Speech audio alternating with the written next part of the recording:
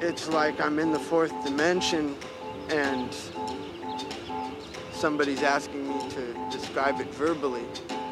And that's what the fourth dimension is all about, is no words, no symbols, no images, all pure, real energy and vibrations.